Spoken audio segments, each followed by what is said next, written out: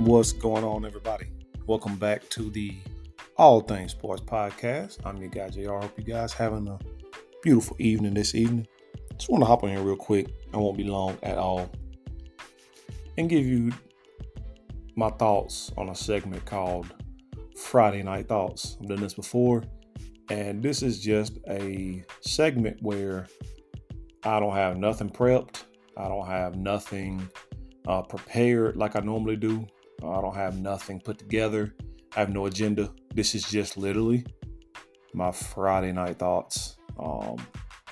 Just got home not too long ago thinking about some sports stuff and just kind of wanted to see what you guys thought. So let's jump right into it. My first thought, Friday night thoughts that I had, Caitlin Clark. How good is this girl? I mean, 18 points away from Pete Maravich, Pistol Pete's all-time scoring record, 3,667 points. Now, we know that, I believe it's Frances Marion. We know that she scored over 4,000 points. And I'm going to give credit where credit due. She scored over 4,000 points. That's a lot of buckets. So we got to acknowledge that. But when we're talking D1, we're talking D1 all-time Division I record between men and women. Pistol Pete holds that at 3,667 points. Caitlin Clark is 18 points away from that. And she is definitely going to eclipse that tomorrow because they host Ohio State. Number 2, Ohio State at home. It's a big game. Big game. I think Iowa's number 6. Ohio State's number 2. And one thing I've seen and learned about Caitlin Clark, she loves the big moments. I wouldn't be surprised if she go for 40 tomorrow. I wasn't surprised if she got 20 straight to break the record. I really wouldn't be. This girl is, as advertised, the ability to shoot the ball from deep range is something I don't think we've seen in the women's college basketball game. Obviously, we've seen it in the men's with obviously Steph Curry being the GOAT shooter, but also Damian Lillard, Trae Young. Like we've seen guys, with the ability to shoot from deep with accuracy, high percentages from deep. She does it. I've never seen a female women's basketball player shoot the ball from distance like she does. Never seen it. So I think she's incredible, averaging a league high 32.2 points a game and almost 9 assists. She's a one-man wrecking crew. I remember last year, we were doing our brackets and doing picks, and they were playing South Carolina. I said, there's no way South Carolina going to let one woman beat them. No way. No way she's going to beat South Carolina.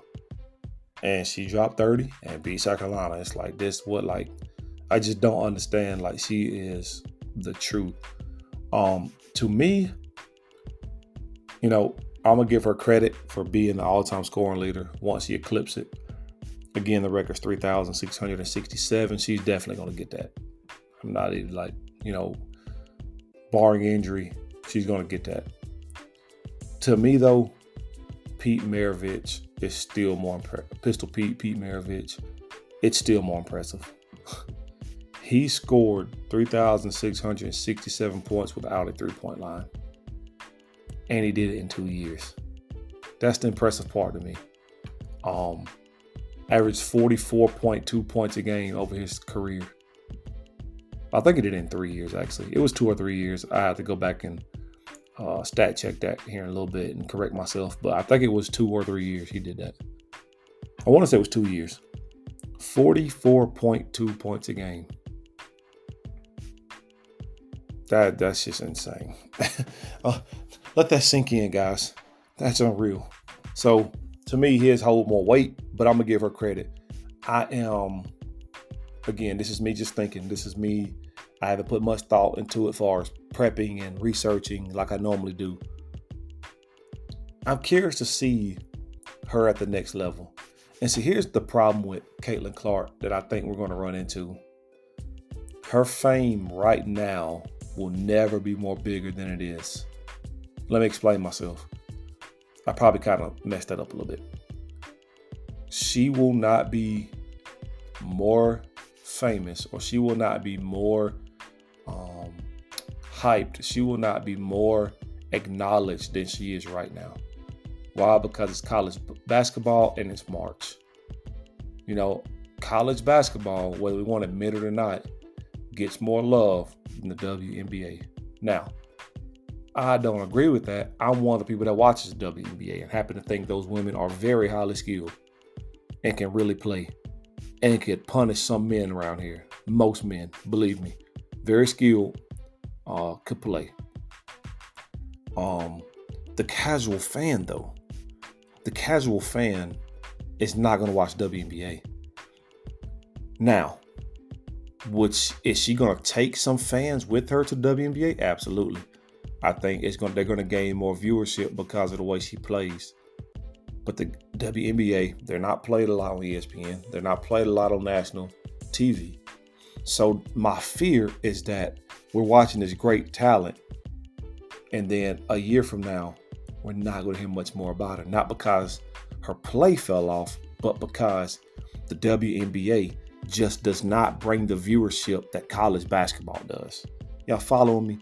So if she can bring that viewership to the WNBA, that's going to be big. That's going to be big for the WNBA. So just my thoughts on Caitlin Clark. Moving on, my second thought. I don't know if this concerns the NFL. I don't know if some of y'all seen this, but do you guys remember one of my last segments where I talked about Eric Bieniemy getting fired from the Washington Commanders and how I didn't like it because I thought that they didn't have to announce that they fired him. They could have just said we mutually parted ways, but I think they made it a case that they fired him. And then I proceeded to talk about that I don't necessarily think it's race because we've seen, a lot of minority coaches getting hired. You got, in the past, we've seen Ron Rivera, right? Now, Mike Tomlin, Antonio Pierce got hired. Raheem Morris got hired. You got DeMeco Ryans that's got hired. And I'm probably mention a few. Carolina Panthers, our coach, he's a minority. I cannot remember his name. We've seen minority coaches get jobs. So I don't want to say, and I'm probably leaving somebody out, guys. Gerard Mayo with the Patriots. Like, we've seen minority coaches getting hired. So I don't particularly want to say that it's race. What could it be with him? And I brought that up to say, news came out a couple weeks ago that he accepted a position at UCLA as the offensive coordinator / associate head coach. So now this man taking a step back. So it went from can't get a head coaching job in the NFL, went to go be an offensive coordinator, did not have a good quarterback, had Sam Howell, who had a career year. Granted, Sam Howell got benched towards the end of the year, but Sam Howell had a career year. Their offense ranked in the bottom half of the league. I do understand that. They let him go after 1 year. And then not only did they let him go, but all the other offensive coordinator positions are filled. He takes a step back. He takes a step back and goes to college as an offensive coordinator / head coach. Somebody has got to tell me what this man did. If you follow me on social media or comment, please comment and tell me, am I missing something here? What has Eric Bieniemy done so bad that he cannot get a job? I don't understand it. We've seen head coaches get jobs and get fired after a year. A la Steve Wilkes. He got a shot. I'm going to speak on him too. Not now, but at a later time. Steve Wilkes with the Cardinals at least got 1 year. David Culley with the Texans at least got 1 year. Frank Wright got 1 year. Didn't even make it a year with my Panthers. Bieniemy not even getting that. He's not even getting a shot. It's mind-boggling to me because although the Chiefs won the Super Bowl, and I think that speaks to the greatness of that defense and the greatness of Pat Mahomes and the greatness of Andy Reid, we can all agree their offense looked noticeably different without Eric Bieniemy. We can agree to that. Somebody got to explain to me what happened. And then the other thing that gets me is, and again, guys, this is Friday Night Thoughts. So this is me just talking off the dome. The other thing that gets me is, Patrick Mahomes, where you at? Travis Kelce, where you at? your receivers, the running backs, Andy Reid. Why ain't y'all advocating more for this guy to get a job? Now, we've heard them talk about how great he is and he deserves one, but that was some, time ago. Where y'all at? I feel like something smells a little fishy here to me. Something smells a little off here to me. This man ain't getting a job, and I want to know why. Give him a head coaching job. If he goes 2-15, boom, okay, I guess there you go. Proof's in the pudding, I guess, whatever. Although I don't think that's enough time, but there you go. He ain't even getting that. He got demoted, essentially, to college offensive coordinator. Somebody's got to, talk to me and tell me why. And while I'm on this subject, I wasn't going to talk about Steve Wilks, but while I'm on it, because it's my podcast and it's my thoughts, I didn't get a chance to speak on this, so I'm going to speak on it now.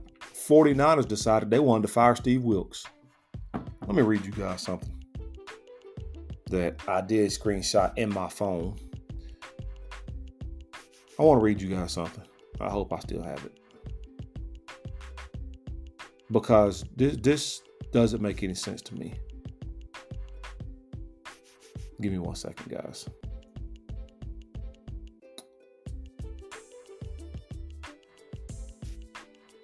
DeMeco Ryan versus Steve Wilks numbers. If I can find it. I think I had it. I just want to make sure before I go on this rant.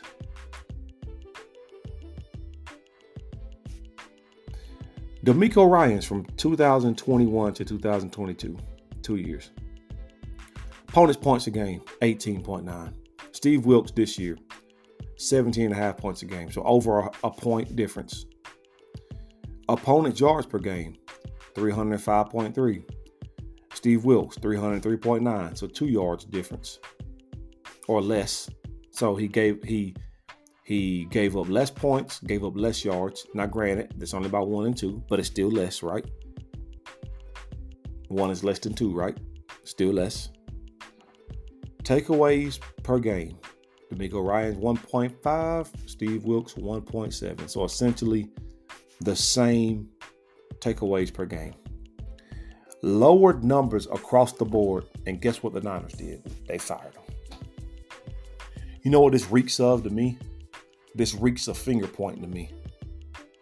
Kyle Shanahan is pointing the finger at Steve Wilks for blowing the game. Let me spit some facts at you. He held Patrick Mahomes to 19 points in overtime and regulation. He held them to 19 points in regulation. I don't understand why he had to be let go. He had the Chiefs looking stuck in the first half. Nowhere to go. Had a great game plan.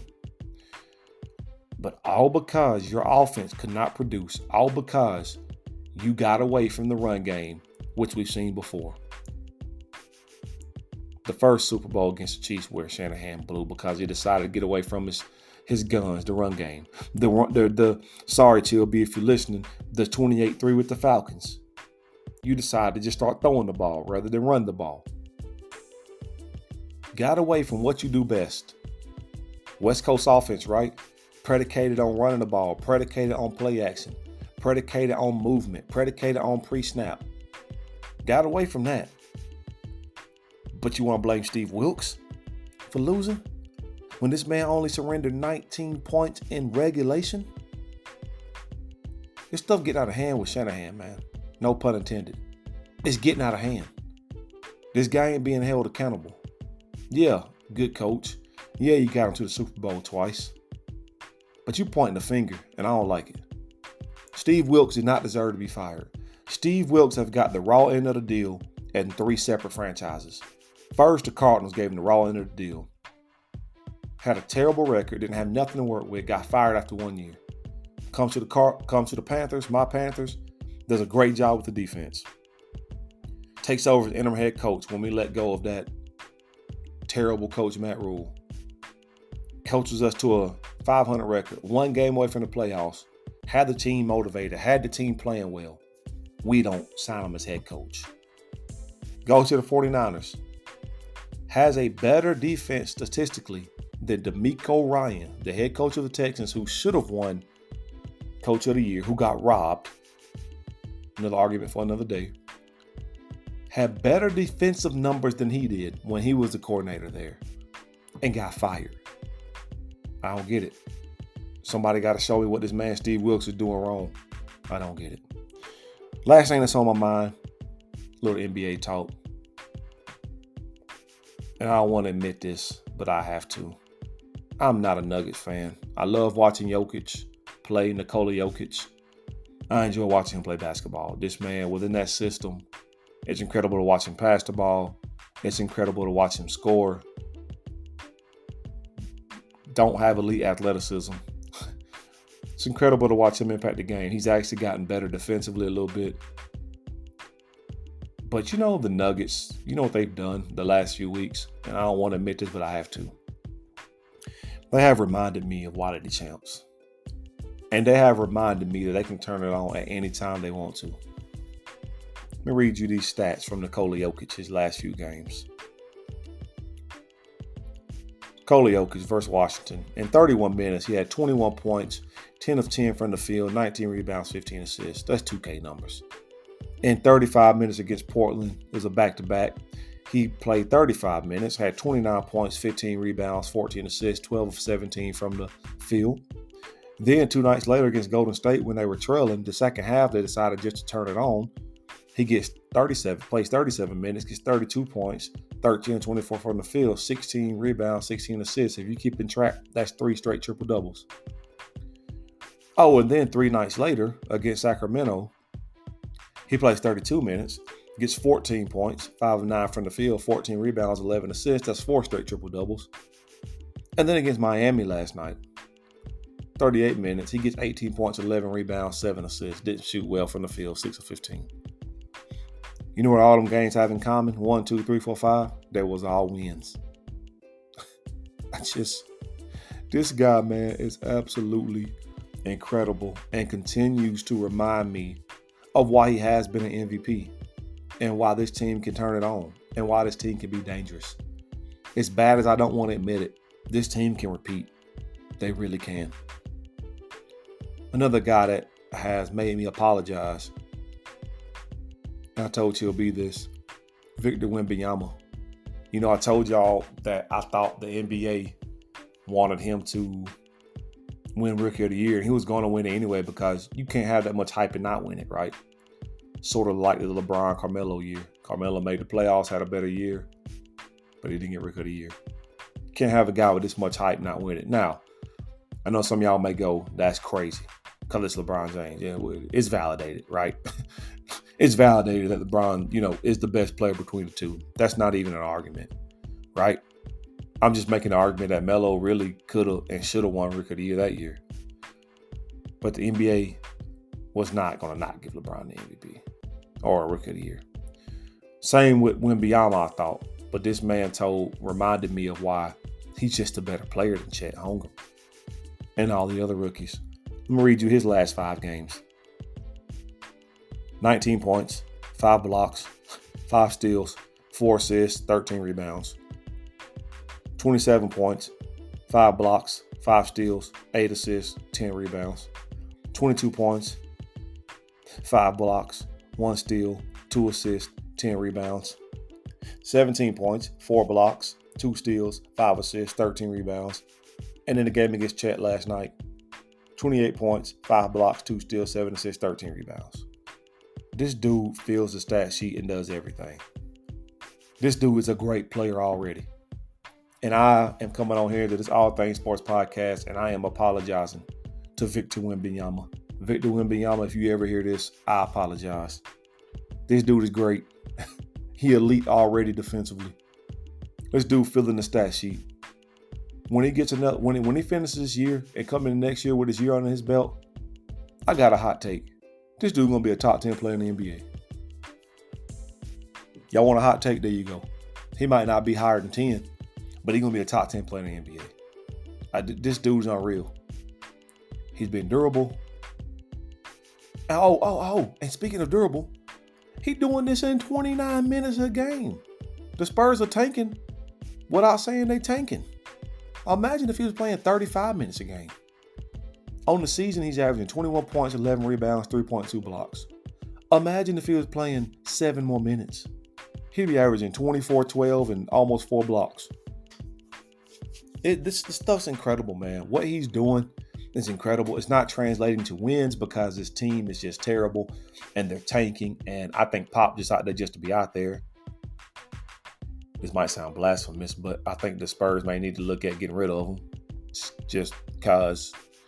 But I got to get on here and give some love to Victor Wembanyama. Incredible.